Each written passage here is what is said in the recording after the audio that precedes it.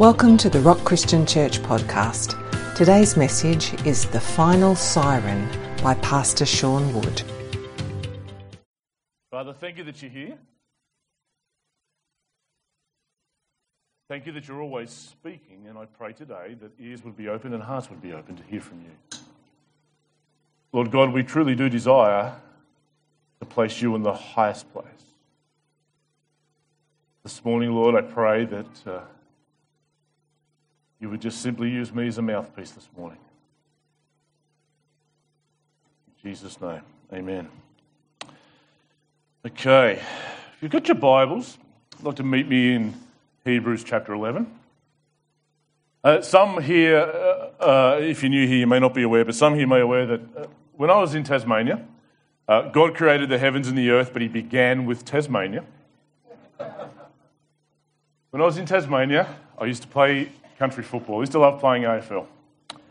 And for about 2 or 3 years, I played for a certain team, and myself and the coach, after a game, decided that it was best we never stood in each other's presence again for some time. I had some friends that played for another club, and fortunately for me, that club hadn't won a game all year. That was my mojo, by the way. If you ever want to kick in football, find a club that hasn't won a game all year. You're likely to get a run. So I decided after that conversation that I would move football clubs. I had a couple of friends that were playing for the Perth Football Club, so I moved and played for them. And I kind of had a brain meltdown because I just made all these decisions without looking at the roster. But when I did look at the roster, I realised that the first game I was playing for the new club was against my old club. So we were in for a great day. But Perth, the team I'd played for, hadn't won a game. The team that I had left had kind of 50-50. They won some, they lost some. And it's interesting how you kind of move your way through a game. First quarter was how you would expect it to be. Everybody on the field wanted a piece of me, so that kind of kept us in the game because everybody's orientation was on me and not the ball. And so that kind of kept us in the game. Second quarter, we were doing okay. Went in for the halftime huddle, and the coach had some reasonably brash things to say. But by the time we got to three-quarter time, we've made some jostlings on the field. We've changed positions a little bit. By the time we got to three-quarter time, there was a different demeanour in the three-quarter time huddle because there was only 2 points in it.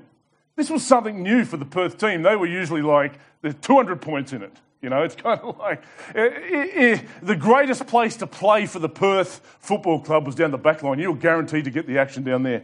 But aside from that, we were like 2 points in it, and I'd been belted black and blue for three quarters, and all I wanted to do was to kind of beat these guys on the scoreboard.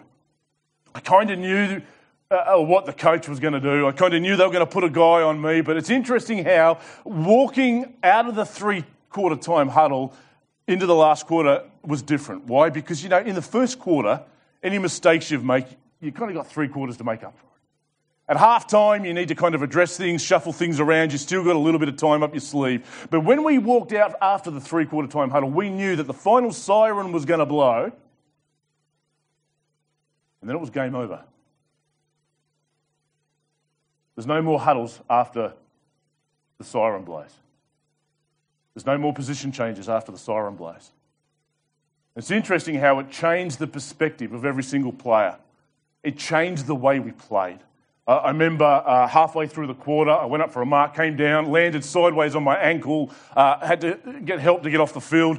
Somebody gave me some kind of magic spray and said, "You'll be right, bruv," shoved me back on the field. But it's interesting how if I'd have done that in the first quarter, I'd have said, "Strap me up, put some ice on me, put me on the bench, crack the stubbies, game over for me, I'll watch from the sidelines." But in the last quarter, I didn't care. Everything changed. It changed the way we played. And today, I firmly believe that the church is in the last quarter. I firmly believe that we are approaching the final siren. And therefore, it should change the state of play. It should change our priorities. I mean, at the Perth Football Club, man, when we were 2 points in it, I kicked 2 goals from outside of 50. Nobody knew my name before the game. Everybody knew my name after the game. It was one of those kinds of games. Everybody from the Perth Football Club got out of their cars. It was one of those kinds of last quarters. And I didn't play for another couple of weeks because I was belted up. But at the end of the day, once the final siren blew, we then took account. And today, I don't want to delve into the book of Revelations because we can fight about the middle part later. But let's talk about the beginning part of the Revelations, and let's talk about the end part. There is 2 very important parts of the book of Revelation that I think the Church of Jesus Christ misses. It's the first line, and it's the last chapter. The first line says that this is the revelation of Jesus Christ. Or, if you read the Old King James, it will say this is the apocalypse of Jesus Christ. That word apocalypse does not mean a battle that's going to happen somewhere over in the Middle East towards the end of time. That's not what that word means. The word apocalypse in the Greek means to reveal or unveil. It's kind of like somebody pulling the curtain back. What John is saying to us right before we go any further in the book of Revelations, he says this is unveiling who Jesus really is. He's not this blonde-haired, blue-eyed kind of hair blowing in the wind. He comes with a sword. In fact, when John heard a voice behind him, he says, I turned to see who was speaking to me. He says, I fell down like a dead man. From that point on, John uses words like. His eyes were like. Then we've missed the last part. I remember when I was asked to state my theological position before I was credentialed as a minister. The last one was, give us your theological position on end times. And I wrote one very simple sentence. Jesus Christ will return.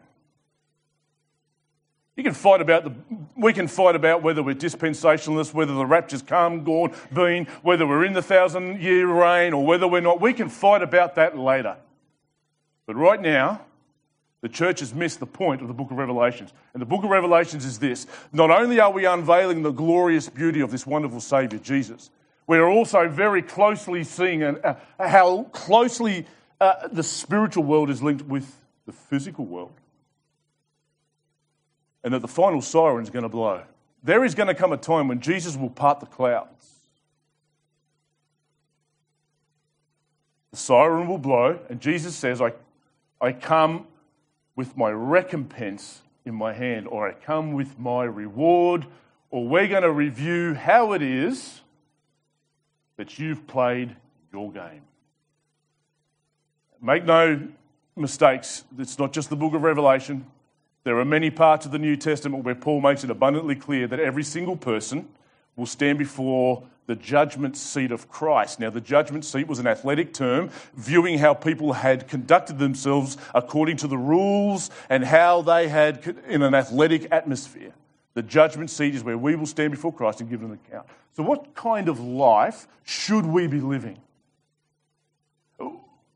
If the siren's going to blow and there's a kind of state of play, what is the state of play for us as the church? What is it that will resoundingly impact earth with the power of heaven?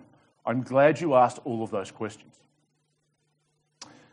If you've got your Bibles and you've met me in Hebrews chapter 11, I want 2 words to be the prominent 2 words this morning, and they are by faith. Before we go any further, we need to grab hold of the 2 words by faith. If you read the account of Hebrews 11 and everybody in there, you will understand that there is something very important that the author wants us to know. Everything that happened, all the heroes that impacted the natural world with the supernatural world, did so by faith. Please meet me in, we'll start at verse 6.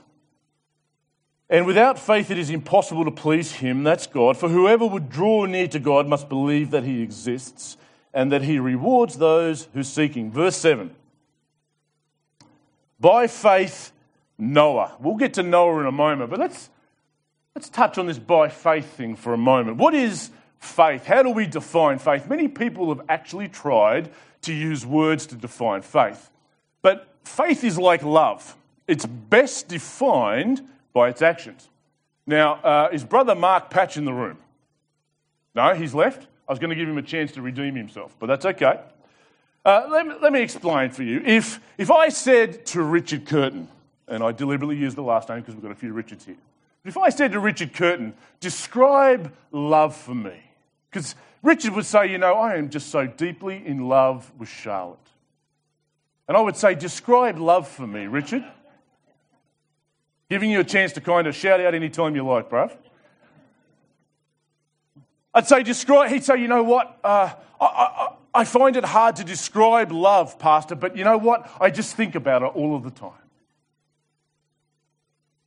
It doesn't matter what I'm doing during the day. It doesn't matter where I am. She encapsulates all of my thoughts. Everybody goes, ah. And he'd say, you know what? It doesn't matter who I'm talking to. She's so important to me. This love thing's got such a hold on my heart that the only way I can define it is that I just talk about it all of the time. In a nice tense. And of course, after many years of marriage, I would ask him to define love, and he would say, there's this pain in my ears. No, it's not. No, that's only just a select few.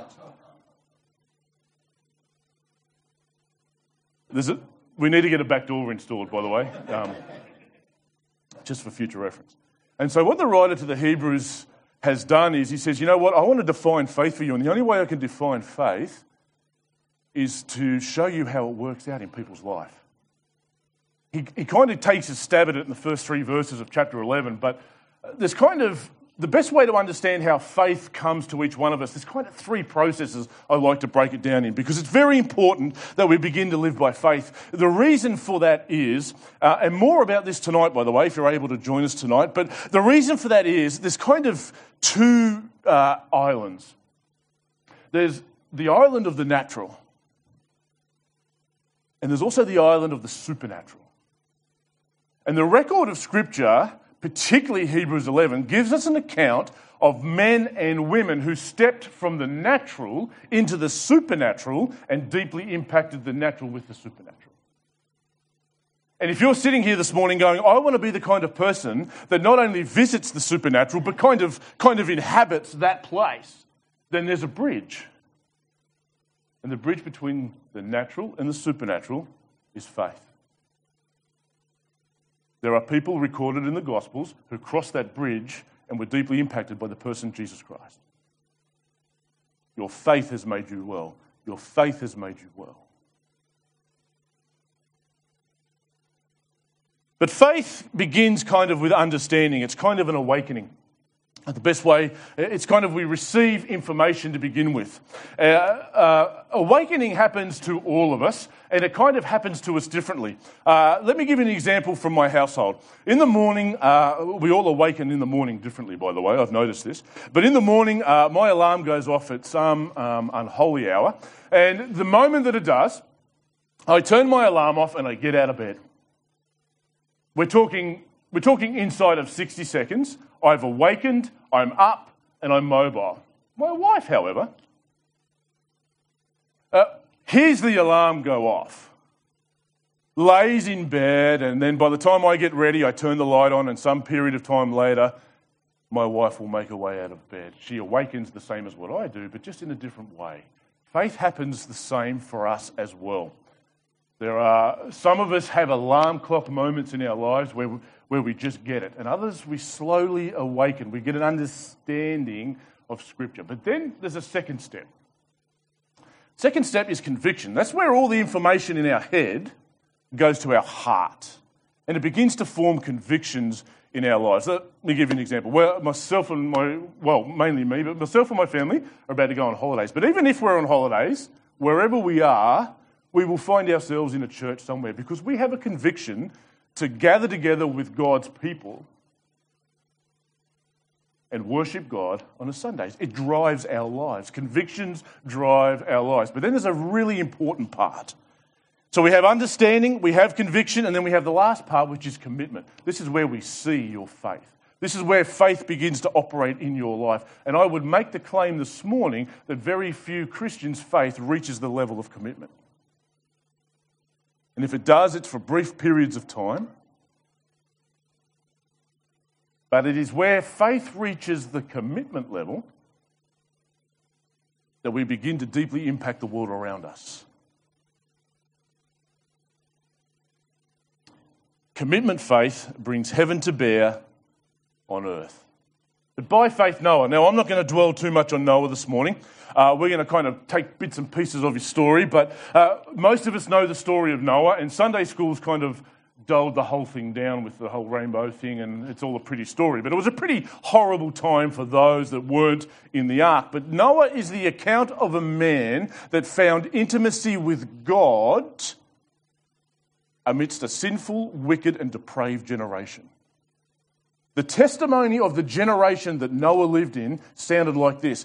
The thoughts and the intentions of their heart were evil always. Imagine a generation that was so sinful that God says, I am grieved that I ever made man in the first place. It grieves my heart that I've made man. And God determines that there will be a final siren. God determines that something will happen, that judgment will come.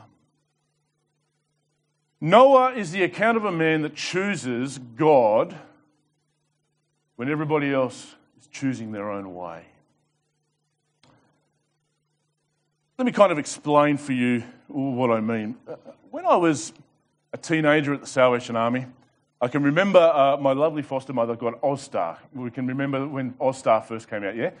And much to our delight, one of the channels had WWF wrestling on it. Anybody remember that? You know, the days of Ric Flair and Hulk Hogan and The Undertaker. You remember The Undertaker? Used to have that hair like it from the Addams Family and all that kind of stuff. And the problem was WWF wrestling was on a Sunday. And it was like, okay, we love you, Don, but we're going to go. You know, because we need lunch and we need to watch the wrestling. So, my world fell apart when I realised that what happens in the ring is not real. I'm sorry for the half of the church that just went, what? Richard's like, Charlotte, hold me. I had no idea. And all too often, as the people of God, just like I did with wrestling, we make the mistake. You see, wrestling, while they're in the ring, they're kind of free to do their own moves. You remember the moves like the pole driver and the flying elbow and the screwdriver, and the Undertaker had the tombstone, but it really just looked like a pole driver, and the other way around. You know, all these fancy names for all these moves, but at the end of the day, these guys, before they even stepped into the ring, the script was written and the decisions were already made. And here I was thinking that the actual reality was what I saw in the ring, when the actual reality was some guy behind the scenes writing the scripts. We make the mistake, and commitment faith looks like an assurance that what we see with our eyes, what we hear with our ears, what we can touch is not actually the real world. Stay with me for a moment. The reality lies in the spiritual world. And those who live by faith live with the assurance that everything that happens here in the physical world, read the book of Revelations, read how closely things are linked, read how a decree is passed in heaven and then something happens on earth. The real world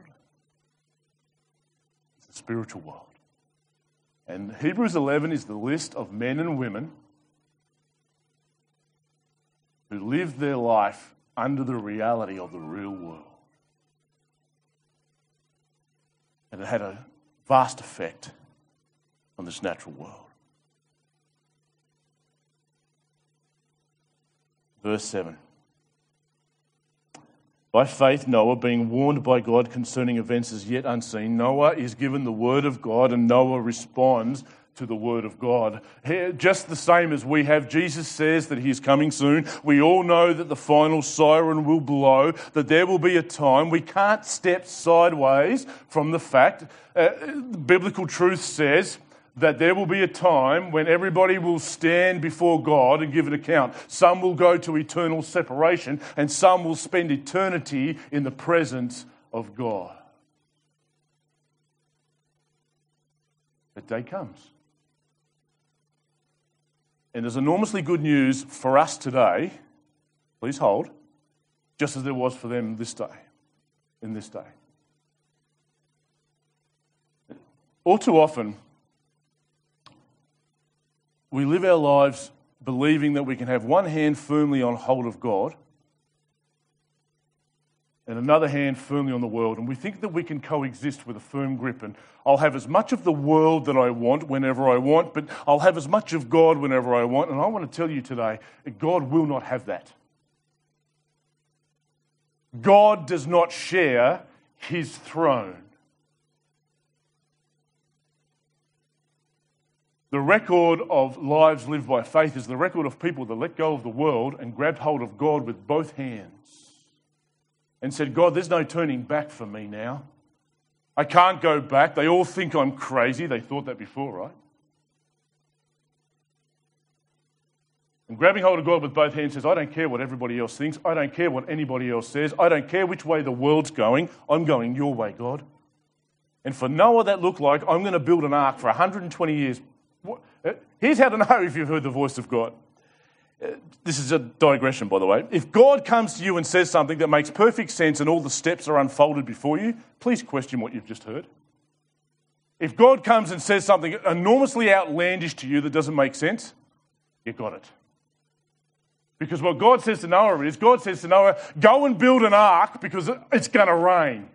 And Noah probably thought within himself, what on earth are you talking about? Because here I am, I live at least 100 miles from the coast. And it's never rained on planet Earth yet. Everything was naturally watered from the spring. Sounds preposterous? What are you doing, God? But what we don't have is a record of a man that asks questions. We have the record of a man that says, I will build an ark. He starts cutting wood. What is the posture of life that we should all have moving forward? Let's read on. There's a very interesting part in this verse 6 that I want to highlight. Verse 7, sorry. By faith Noah, being warned by God concerning events as yet unseen, in reverent fear. Some translations have moved with fear. I want to ask you today, what moves you? What motivates you? What gets you going? And has anybody ever asked the question, what is this fear of God anyway? What does it mean? It's pretty important that we grab hold of what this means because the psalmist says that friendship with God is reserved for those who fear him. Anybody here want to be a friend with God? Yeah. When I read that, I thought, yeah, I want to be your friend. And there's one classic example in Leviticus chapter 10. Yeah, it's probably the only exciting part in Leviticus, I get that. But in Leviticus chapter 10, what we see is the sons of Aaron, Nadab and Abihu, have just been given all the ordinances for worship. God has handed down, this is how we do worship, this is how the ceremonies take place, this is what you are supposed to do, the clothes you're supposed to wear, and all that sort of stuff. Then we get to chapter 10, and Nadab and Abihu decide to be a little bit Tasmanian. They decide to go a little bit their own way. What the Bible says is they actually lit strange fire. Fire comes out and consumes them, and Moses is angry with God. God says something very profound to Moses. He says, for those who will be near me, I must be feared or I must be reverenced. What does that mean for us? Let me give you an example. I have a prop here this morning. He doesn't have a name, but I have a teddy bear here, okay? And this teddy bear is lifeless, soft. I'm going to hold it by the leg and swing it around. And Levi, I know you can't catch, but we'll give it a go, right? I just throw the teddy bear over there. And you know what? I have completely and utterly zero reverence for that teddy bear. Probably because it's dressed up in Christmas clothes. But if I was holding a baby just then, there is no way that I would swing a baby by the leg. I know when you come out, doctors hang you upside down and smack you on the bum, but they kind of stop that after all. No, they don't. But I wouldn't swing a baby by the leg like that. And if I wanted to pass a baby to Levi, I wouldn't just throw it across the room. No. If I had hold of a baby, I would hold it like this. And if I was going to pass a baby, I would pass it very softly and very gently to someone. And my whole demeanour, my whole posture, and all of my actions just completely changed for one reason.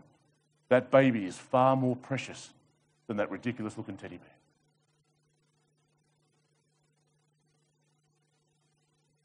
And everything Noah did was motivated by the fact that God was precious. I want to ask you today, we sang that song. Isn't it easy to sing these songs? The words just fall off your tongue. God, we place you in the highest place. I wonder what would happen if we did. I wonder what would happen if God became the most precious thing to every single one of us. Because that's what living our lives in reverent fear looks like.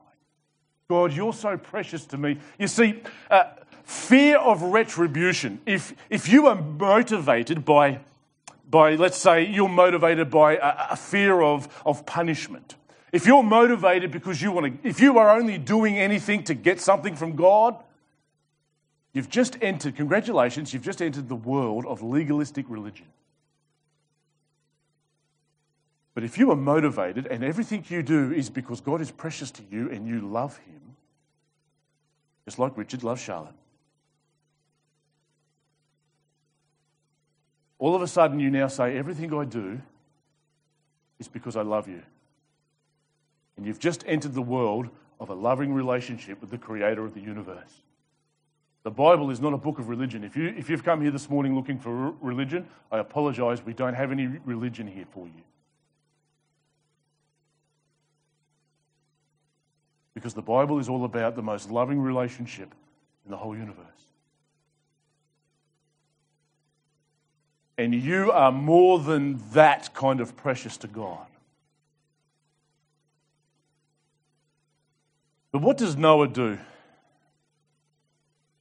By faith, Noah, being warned by God concerning events as yet unseen, in reverent fear, or moved with reverent fear, constructed an ark for the saving of his household.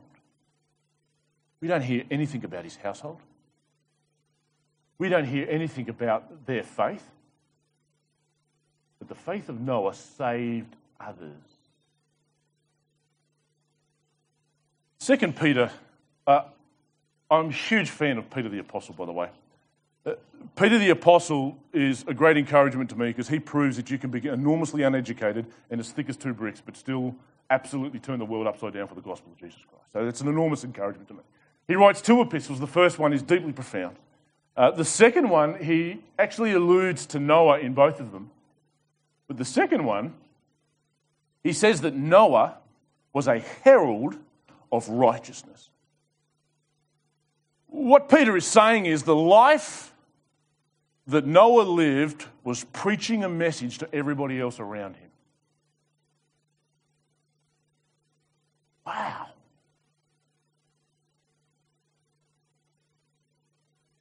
Now we're absolutely called to preach the gospel with our words.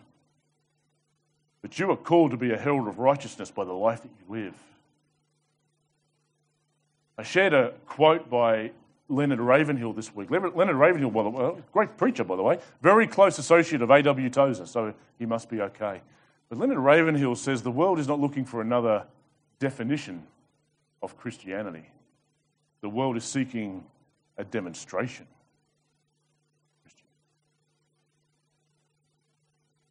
Where God is so precious to you, it affects every part of your life.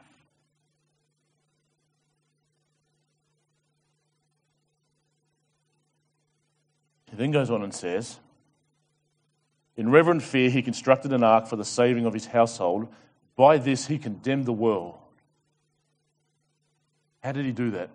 What Noah does is he draws a line in the sand and he says, all of those that are for God are over here, and everybody else is over here. He condemned the world because he put them over here by living a life of righteousness. We live in a secular society today that thinks you can have a grey area. We live in a secular society today that sounds a little bit like this. Yes, I believe in God. I've had conversations like this. You walk down the street now, pull up 100 people if you like, and you will find that over 90 of them will say, I believe in God.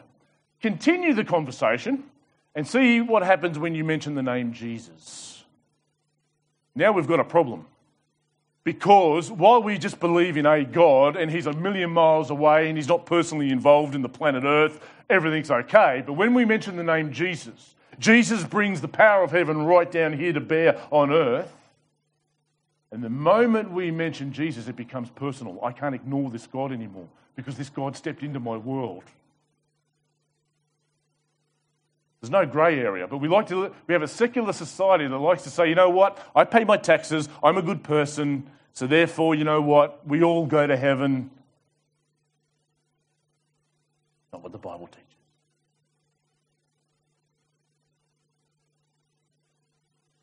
It's not what the Bible teaches.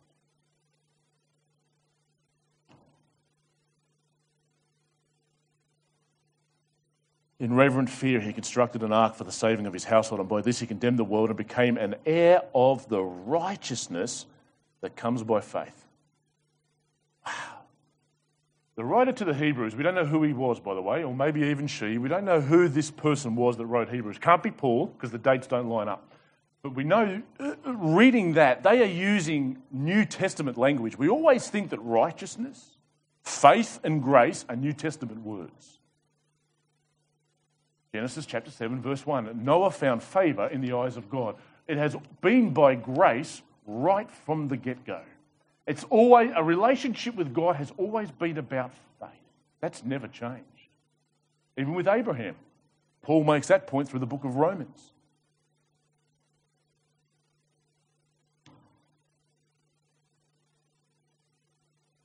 Has anybody here ever seen those deeply theological movies, the Predator movies? Now, my wife's chuckling because every time she goes to Tasmania on her own, my boys beg me, Dad, Mum's not here, can we please watch Predator now?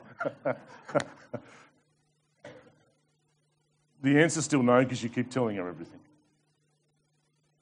But in those movies, it's interesting. Most of us know some of the one-liners that come from that movie. I mean, Lee Matthews, one of the greatest coaches in AFL history, Lee Matthews, used one of the lines, if it's got blood, we can kill it, when Brisbane was taking on Essendon.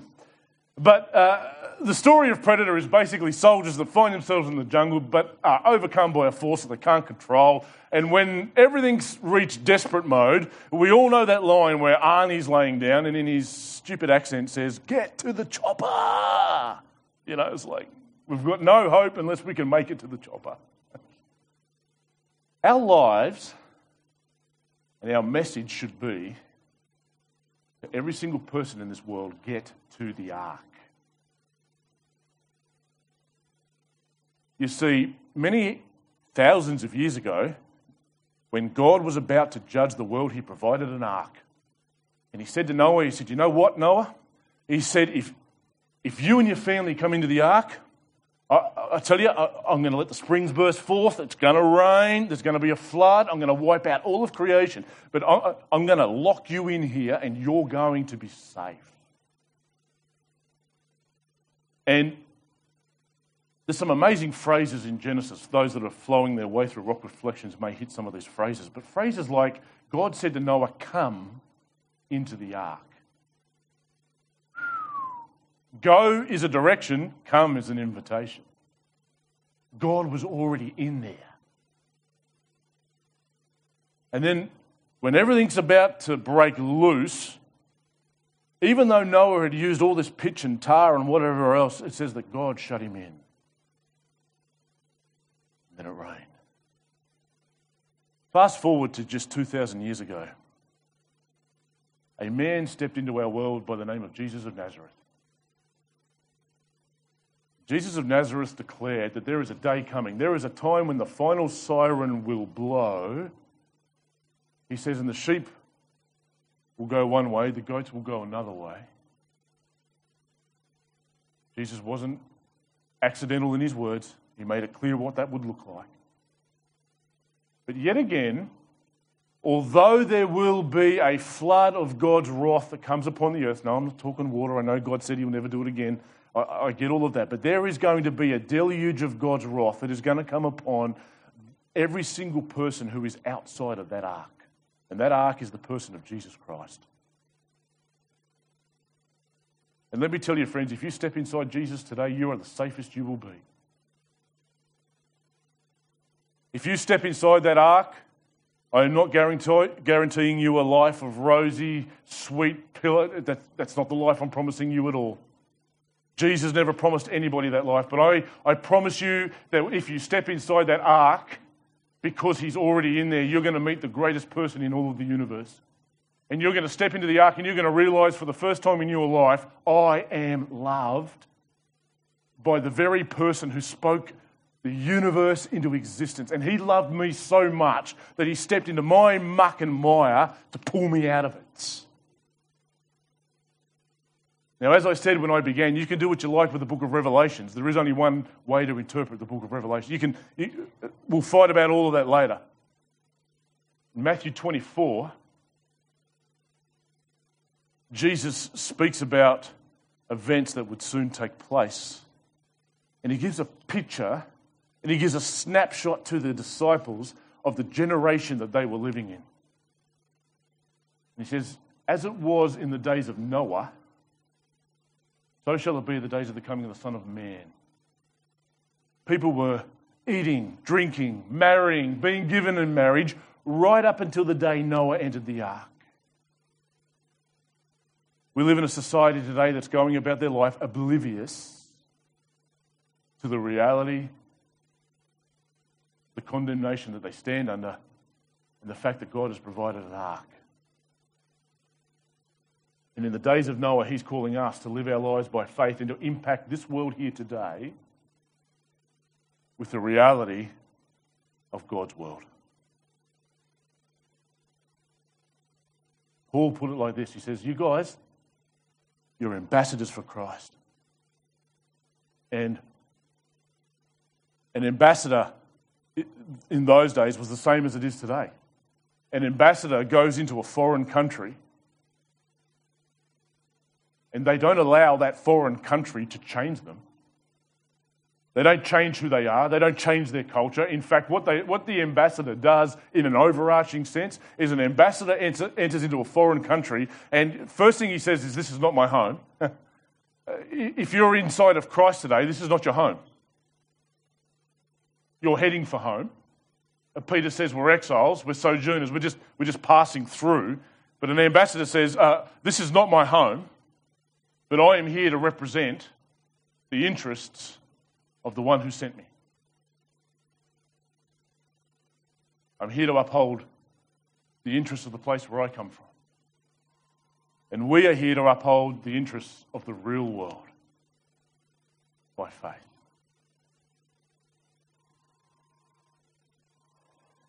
Before we pray, throughout September, we have been speaking about reaching out.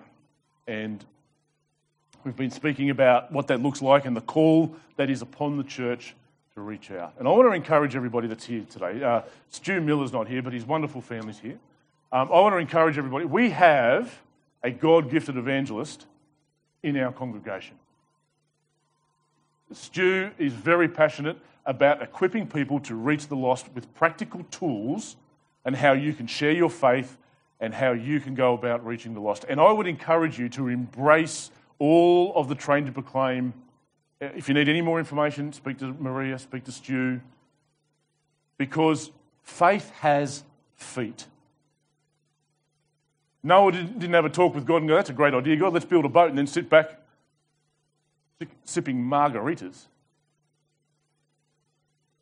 It says he constructed an ark. And salvation, we have learnt from the book of Jonah, is an absolute work of God. But God has given us two ways, as the people of God, God has given us two ways by which we participate in that process. It's called prayer and proclamation. God has called us to proclaim the gospel, and God has called us to pray for those who are unsaved. Moving forward, and a little bit more probably about this tonight, moving forward, we are going to open up the space and hopefully have more input from Stu into what it is that we do. So there's going to be there's Zoom meetings and stuff that we're setting up, but if you need more information, grab hold of Stu, because it is time for us as the Church of Jesus Christ to put our feet and to give feet to our faith. Let's pray.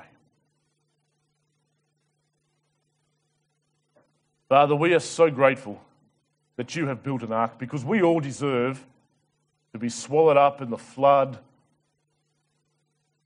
that will come. Lord, I pray today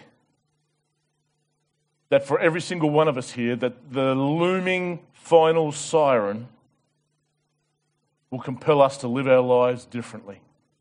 Lord, that you would compel us to live our lives in reverent fear. Teach us how to do that, Lord. Teach us how to make you the most precious thing in our lives. Teach us to place you in the highest place in our lives.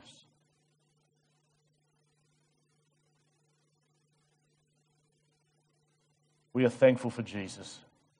I pray, Lord God, that you would use our lives to preach righteousness as well as our lips in a generation that has walked away from you. Lord, we ask these things in your wonderful and glorious name. Thanks for listening to the Rock Christian Church podcast. To be notified when the next episode is available, subscribe on our website at therock.org.au.